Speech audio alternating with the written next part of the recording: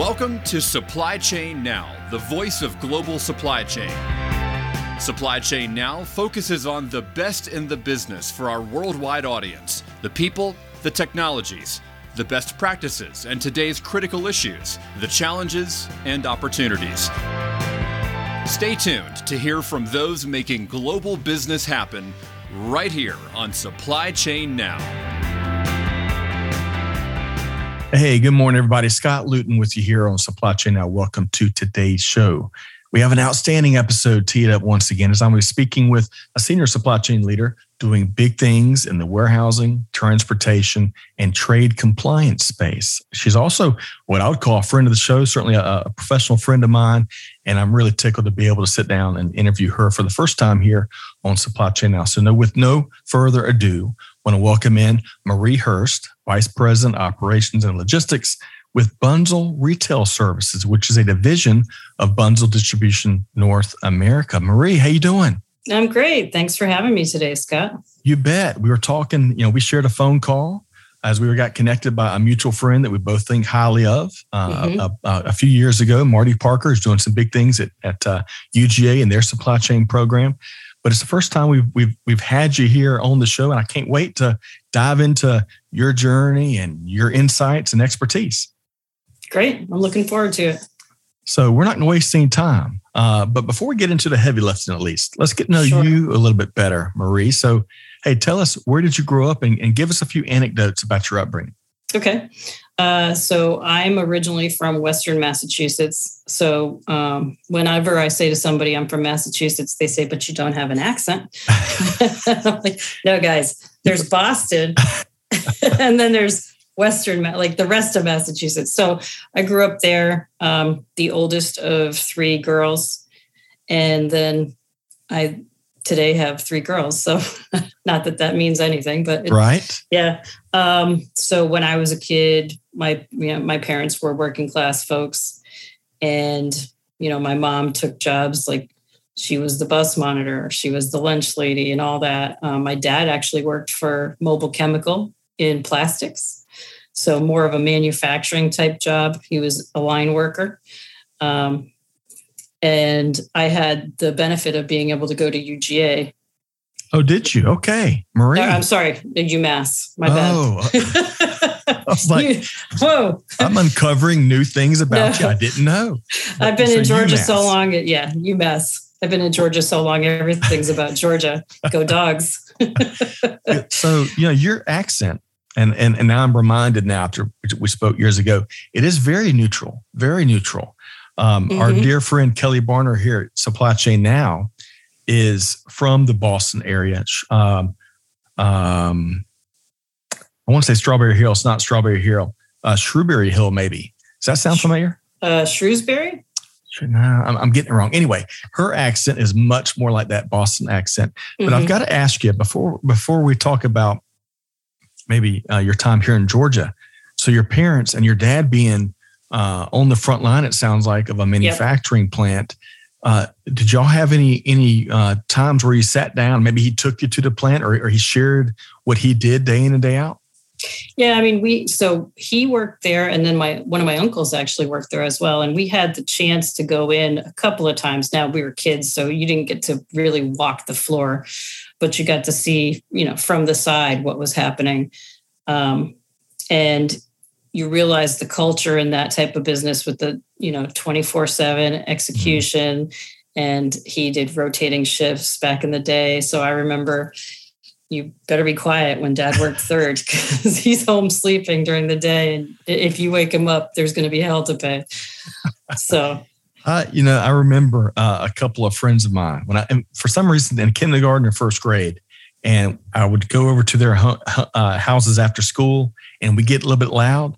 And to your point, you better not wake Dad or Mom up that works third shift. So those are some tough gigs. Yep. Now, your mom, it sounds like she was very active in your academic journey, always volunteering. A bus. What was her? She did the bus monitor, and she did lunch lady duties. And then when my little sister, I have a little sister who's 12 years younger. When my little sister came along, my mom actually converted and started doing daycare. Man, okay. So, yeah. Whatever it sounds like, whatever she could do to kind of keep an eye on her 3 daughters. Yep. Is that right? Yep, pretty much. Now, so many questions, so little time. But let's talk about, so what brought you to Georgia? I want to talk about your time in retail supply chain in a minute, but you've been in Georgia, as you mentioned a little while ago, for quite some time. When did you first move to Georgia? So I was working for a retail division called Filene's that got bought out. It was part of the May department stores, which were out of St. Louis, and got purchased by Federated, which is Macy's. So I was in Connecticut and I was actually running the transportation department for the regional department store Filene's. And the scenario was, hey, their central office is in Atlanta. You can take a severance or you can take a promotion. Wow. Options, huh? Yeah. So that was a tough conversation with my husband. He does TV news. He's a cameraman that goes around with the reporter. Really? And he loves his job. But we always looked at it as, what's the career path? And what he wants to do, what he loves to do.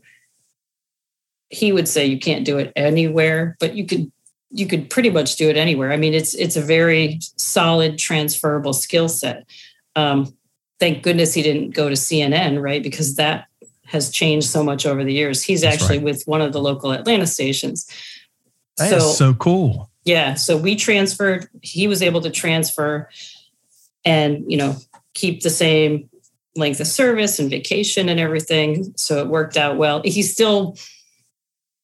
He gave me a hard time for a couple of years about moving to Atlanta and the difference between living at the time we were in northern Connecticut and then dealing with the population here in Atlanta, right? So, well, that and probably the weather differences are probably pretty big too. At least he doesn't have to worry about snow here as he's capturing that perfect shot, right? Yeah. It's funny. It's like you've been at the dinner table because I'll say, oh, I love Atlanta. Atlanta weather is great. There's no snow. And he'll say, yeah, you don't have to stand outside when it's 95 degrees. And trade-offs, I guess, trade-offs. Well, that's fascinating. I've never had a chance to meet someone in like that, other than some producers that weren't the camera technicians. I mean, we'll have to sit down and have a chat with your husband, but so as you mentioned Macy's, you mentioned, was it Philem? What was the other? Filene's. Yes, Filene's. Mm-hmm. You spent a good bit of time within that Macy's organization. That's where you were when we first met. Yep. For our listeners that may not have spent time in retail supply chain, I'll call it, what's one thing that might surprise people? So I was thinking about that, and there's a couple of things that come to mind for me. So first thing I would say is, there are a lot of competing priorities. So often they're conceptually counterintuitive to each other. So as an example, a lot of the product is planned and committed 6 months to a year ahead of actual delivery to the store. Because it's, you have to produce it, you have to get the raw materials, you have to make it in some other country often, you have to plan that transit. You have to get it if you were going to do any kind of value-added services and then get it to the store. Well, so a lot of that tends to be flowing year over year. It'll flow by the same or similar calendar. But then at the same time, the merchants are always trying to be attentive to trends and hot product, which means you may suddenly get a request to move multiple containers or truckloads of something from a place you've never covered before. And it's got to happen right away because some other retailer's trying to get their hands on that same product and there's X amount. So it's really, I think it's a combination of this is what we do. And, oh my God, we got to go do this. It's interesting. I'm hearing a couple of things there. And all my retail experience was not in supply chain back as I was coming through college high school and college.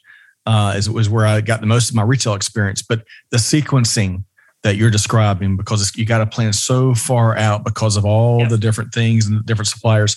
But also, what's interesting, I've never really thought about, and it makes perfect sense, is the competition. There's tons of competition in retail, but the retail supply chains are competing long before it even hits the stores. That's really something that I bet a lot of our listeners hadn't stopped to think about yet. It's fascinating, Marie. Yeah, thanks. And then the other thing that I was thinking about, I felt was worth raising is, returns and reverse logistics are a big piece of retail and have always been, even prior to how we've seen so much growth with online shopping over the past several years. I mean, retailers generally try to have a return agreement with the vendors up front as part of the purchase order and the agreements that they have with those vendors, but they can't always negotiate that.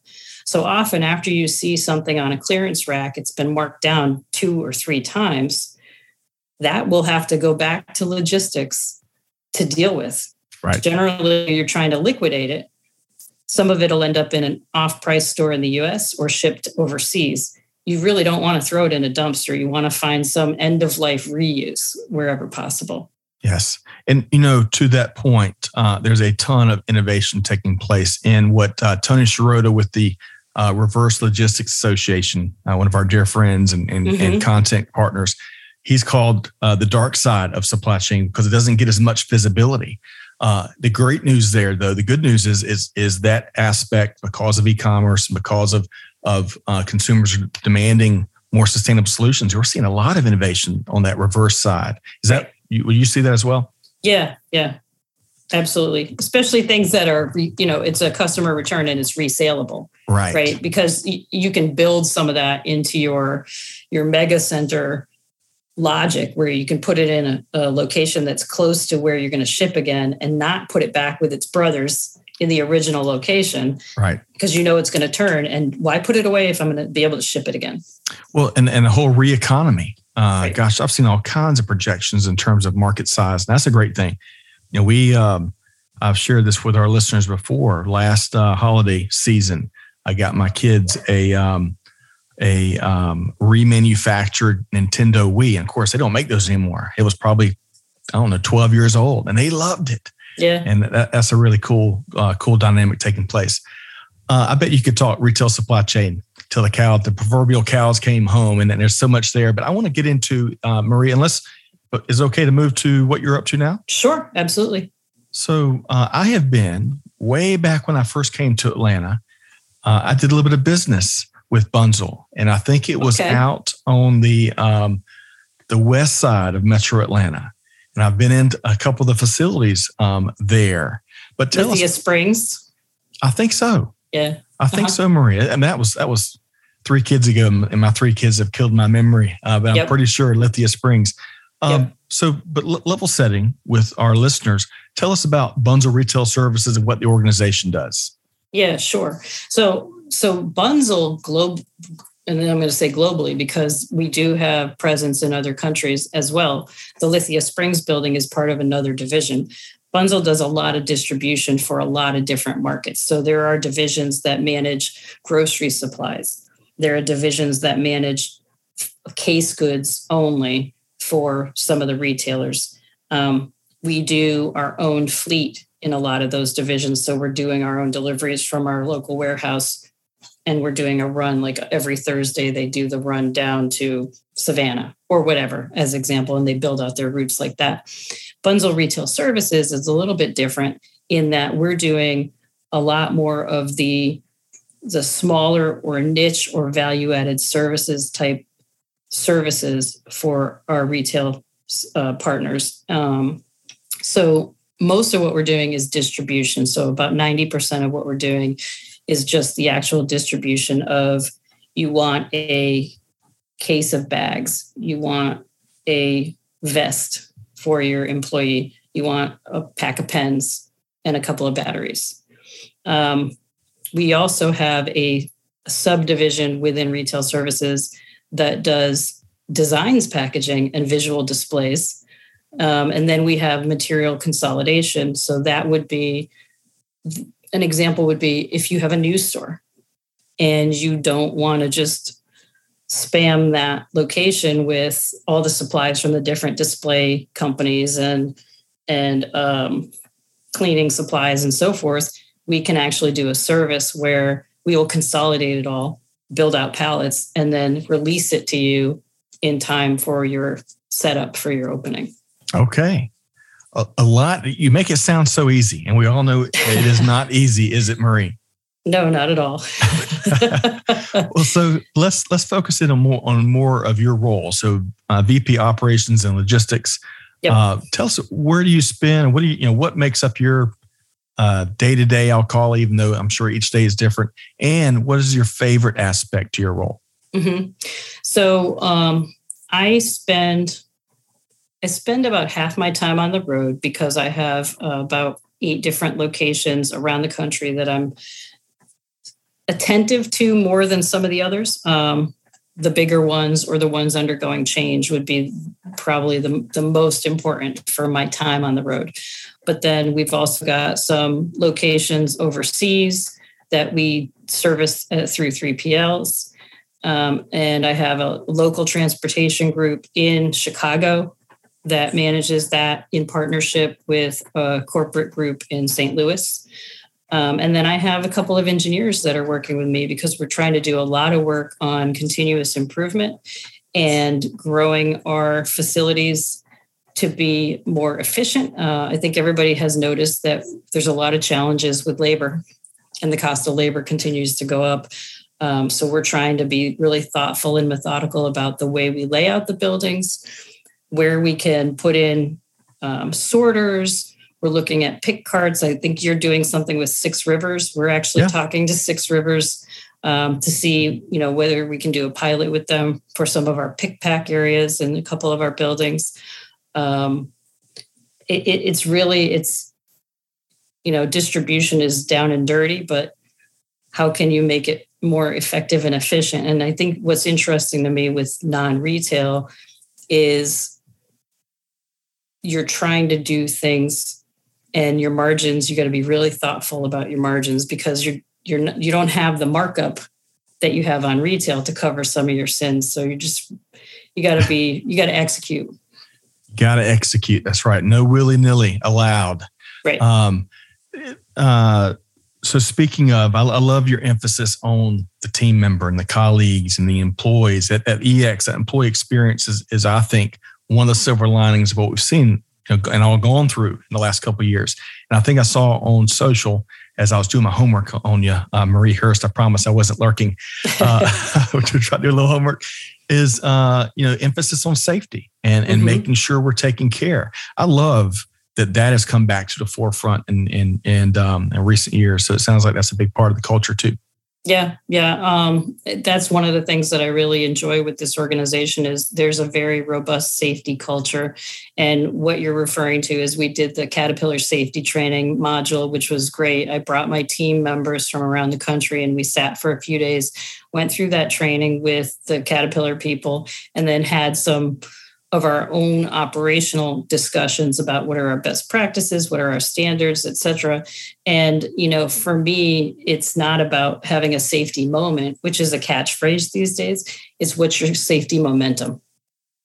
I love that. We got an 86 a safety moment and make it about the momentum and the bigger picture and what really stays front of mind, which I'm assuming, and I'll defer to you, but how can we prevent situations from even happening that then we got to react to, make sure folks are safe? So right. I love that emphasis on taking care of the team.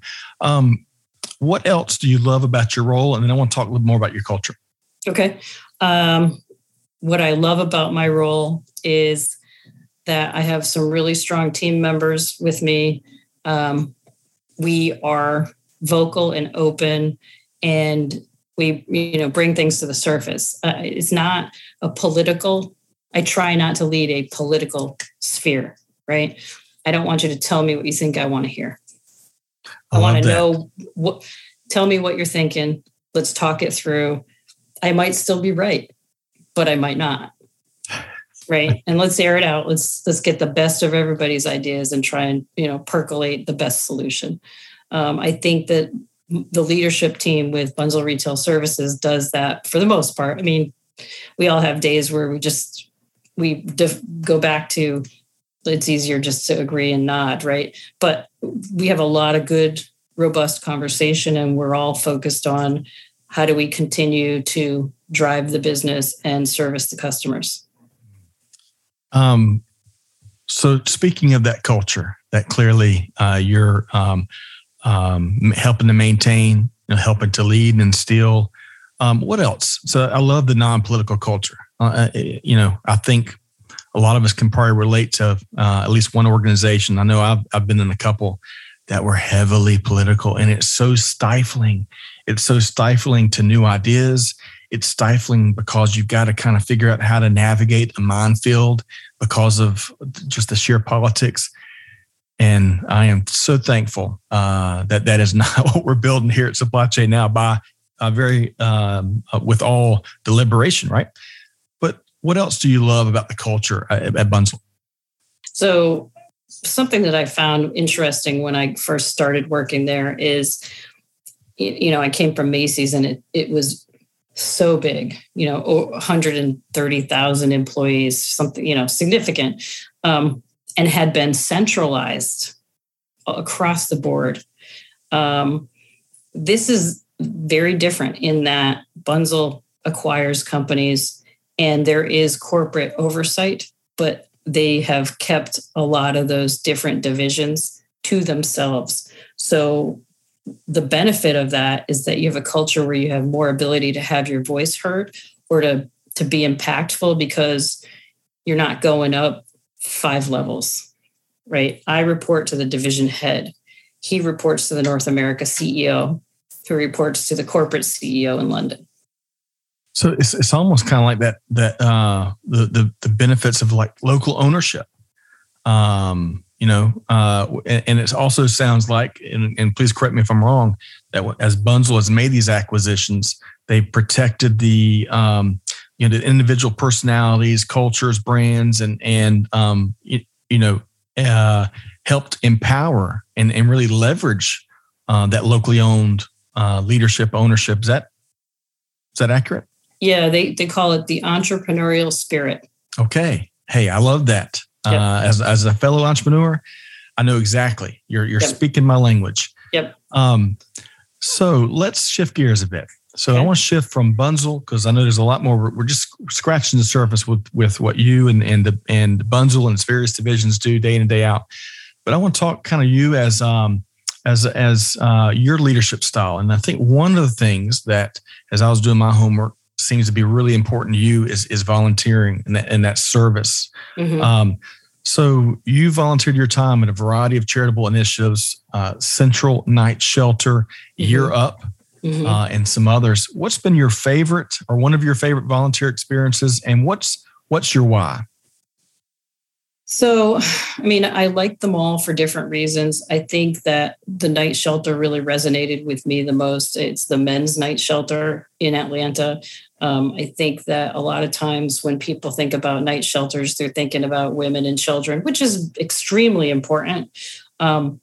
We don't necessarily think about the men. And so that Central Night Shelter takes care of that subgroup that doesn't always get, because for righteous reasons, doesn't always get included in the main shelters.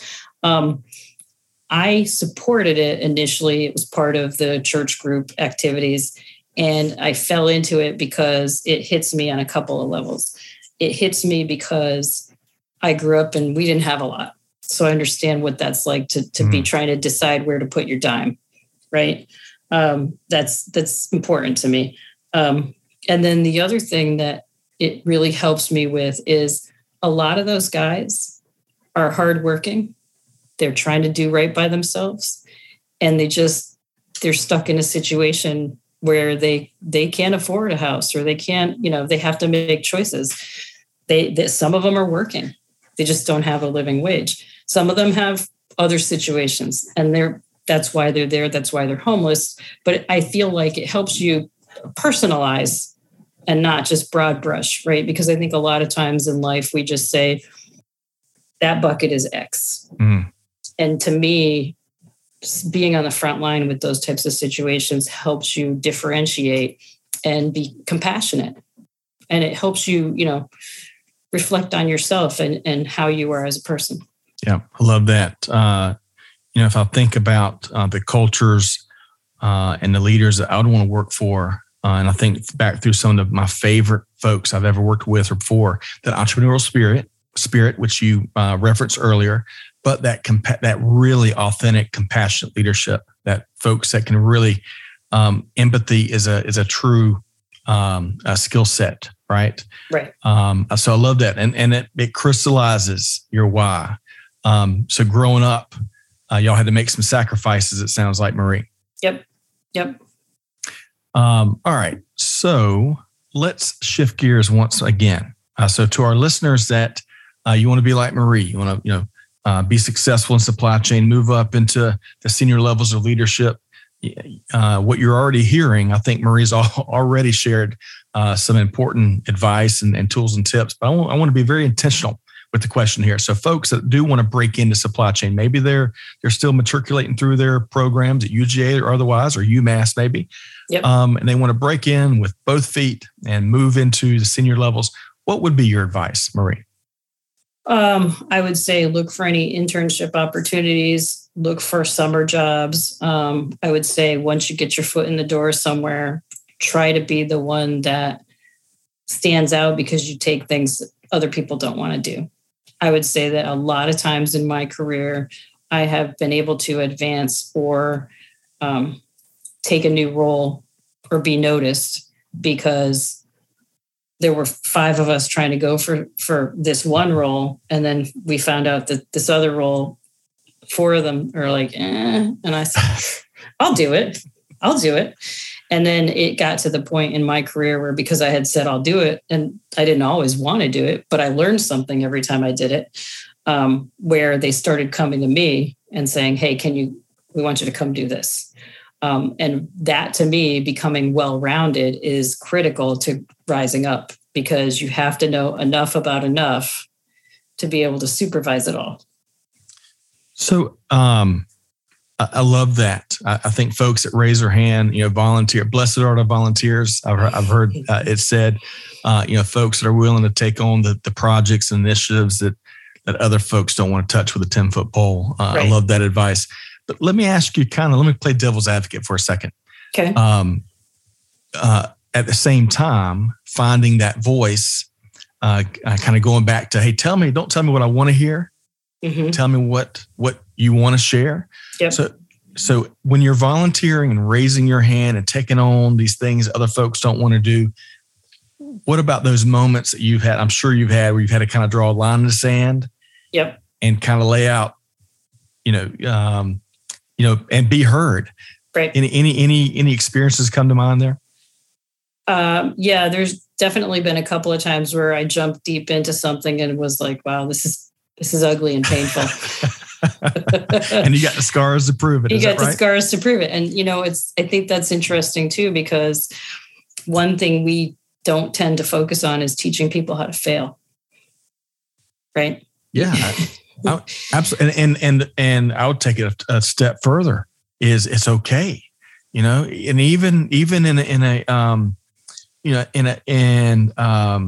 I don't know if this makes sense, but like a real execution environment, like a manufacturing plant where, you're not on the product development side, you might be in operations where failure can mean a lot worse consequences and repercussions. But still, I completely agree with you. Failure, I'd love to get your take. I think the highest performing cultures that really are truly innovative in a real action-oriented manner are those that tolerate and maybe even encourage failure much more than others. Would you agree with that, Marie? Yeah, I think it's critical, because if I'm not allowed to fail, then I'm less likely to try. Now, the other piece I would say there, though, is when I fail, I need to learn from that failure. That's right. One more quick follow-up question related to your advice here. And we kind of talked about this in a different vein pre-show, but the ability to call timeout. Mm-hmm. I think when I think about some of my most complex projects or initiatives that either I've led or been part of, oftentimes, especially as a team with folks from different walks of life, or they've got their own data in different spreadsheets, some of the most valuable meetings or days is when we've called timeout and we've level set and we've kind of removed the fluff and really kind of reprioritize on what's important. Right. Sometimes it can be painful and it can be awkward or uncomfortable to call that timeout and be that person. Yep. but it is absolutely critical. Speak to that a minute, if you would, Marie. Yeah, sure. So that actually resonates with me for something that happened this week. And I won't get into that, but one of the good things that I got out of Macy's is I got trained as a Six Sigma black belt. And I think key to the training of being a black belt is how do you document what a process is and where your defect points are and what are your priorities and how do you support that with data, not emotion, right? So a lot of times when I'm counter to somebody on how to solve something, a peer will say, I try to bring it back to, wait, hold on. What are we actually trying to get to? Right. Because you can throw 5 other problems at me, but if that's not going to solve what we're really trying to accomplish here, then we're just getting ourselves off into tangents and we're not actually going to make progress. So let's stop. Let's whiteboard it. I love a whiteboard. And I'll take a picture so somebody else walks in and erases it. I've got it. I love that. And Maria, I got to tell you, we are kindred spirits. And where I see it spill over, because Lean and Six Sigma has been part of my journey as well. Where I see it spill over and where I really think it's universal is on my customer service calls as a consumer. Mm-hmm. The last couple of years, our appliances got worn out. I was on more calls for more replacement parts, and hopefully I'll ever be on the next couple of years. Yep. But just getting to, hey, what part number are we talking about? Give me some dates. Give me specific data points so that we're not just all nodding our head when we really don't understand, where the different partners come from. So I'm with you. And then it's who's actually going to take the steps, the initiative to get some of these things done. Put names next to who's doing what and dates, right? Love it. I love it, Marie. Yep. We may be cousins. We might have been separated at some point. Okay. So I want to switch gears as we kind of come down the home stretch here. Yep. Now that you've given our listeners some advice for folks that want to really achieve, let's broaden out. Let's look at the global supply chain ecosystem, kind of the current state of things. What's 1 or 2 things, items, trends, news, really whatever that you're tracking more than others right now? Yeah. So from a pain point perspective, I think the challenge is related to product shortages, item shortages, right? Because we're doing some project work and it's, you're waiting for a part to come in. We did narrow aisle racking in my building in Reno, and we're putting the magnets to stop the equipment at the end of the aisle for safety. And then you're waiting for the magnets because they're on back order. Right. So it's that type of stuff. I still have my microwave combo died on Thanksgiving. It was supposed to be in January. Then it was supposed to be in May. Now it's supposed to be in July. It's same thing as what you were talking about, like what's going on. So I think that to me is going to be an ongoing concern. Then from a creativeness and fun perspective, it's really about things like what can Six River Systems do for us so that we can get some efficiencies, looking at some of the different options for goods to person pick modules and how might that come into play in some of our facilities, and refining standard practices, like some of the back to basics. I think that there's a lot, we went to Modex and you're just awestruck. You don't know where to look because there's something cool to do everything, right? With the automated floor washer it's like a Roomba for a warehouse, right? Like there's something everywhere. So it's really figuring out which of those things are going to give us the best bang and then explaining why we need the money to go do it. I love it. It's like the greatest show on earth for supply chain at Modex, right? Yep. So let's, going back to your first point you made, just to kind of illustrate, we're all familiar with the product delays and the longer lead times. Mm-hmm. Even, I was reading the other day, Tootsie Roll. Yeah. Tootsie Rolls, I don't think there's been an interruption in the manufacture of Tootsie Rolls in history. Right. But if they didn't shut the production line, they were really close to having to do that. And that to me, that was a signal of just, we all read about it in headlines every day, but man, it is just everywhere. Yep. All right. So let's talk about Eureka moments. So that Tootsie Roll moment was a bit of a eureka moment for me, right? Yeah. Even the things maybe that we take the things we take the most granted for, the candy aisle, the convenience store, what have you. But what's been for you? What's been one of your stronger eureka moments here lately? I think one of the things that comes to mind for me is, so we have seen a lot of challenges with warehouse space. And I don't think there's a short-term solution. And you can go out in any of these markets, you can see that there's they're building warehouses to try and accommodate the needs, because we've done so much to try to pull product into the US earlier and et cetera. And you've got all these retailers who had things that came late that they now have to store until the next peak season. But something that is interesting for me to watch, that resonates with me personally, is the push to move from plastic to paper, which is appropriate from a sustainability perspective. Right. Takes up a lot more space. So when we have the plastic sacks, like the grocery sacks, right, you can have 1,000 of those in one box. If you do paper bags, you're looking at 8 times the space for the same number of bags. Competing priorities. I think you mentioned that on the front end. Yeah. That's just a great example. I do love, I collect. It's so funny. Last week I had 2 in-person events for the first time in a very long time. And I actually came home with paper bags because I got room service on a couple of occasions. And they use the sturdiest, I'm going to sound like a big nerd, Marie, but bear with me. They use the sturdiest, huge paper bags for like a small sandwich. And I just couldn't throw it away. I used to work in a grocery store and bagged plenty of things. I came home with them, but back to, those trade-offs, those competing priorities. Right. It is such a reality, right? It seems like every hour, every day, and some decisions we've got to make as organizational leaders, right? Right. So what, I want to make sure folks know how they can connect with you. Marie, I've really enjoyed following you and interacting with you on social. So folks, make sure you're connected with Marie and you follow her on LinkedIn. Enjoy that content there. But how can folks, Marie, learn more about you and Bunzl? So I would say, to your point, try to connect with me on LinkedIn. And then Bunzl Distribution has a website. And Bunzl Retail Services is actually launching a website this week. It's bunzlservices.com.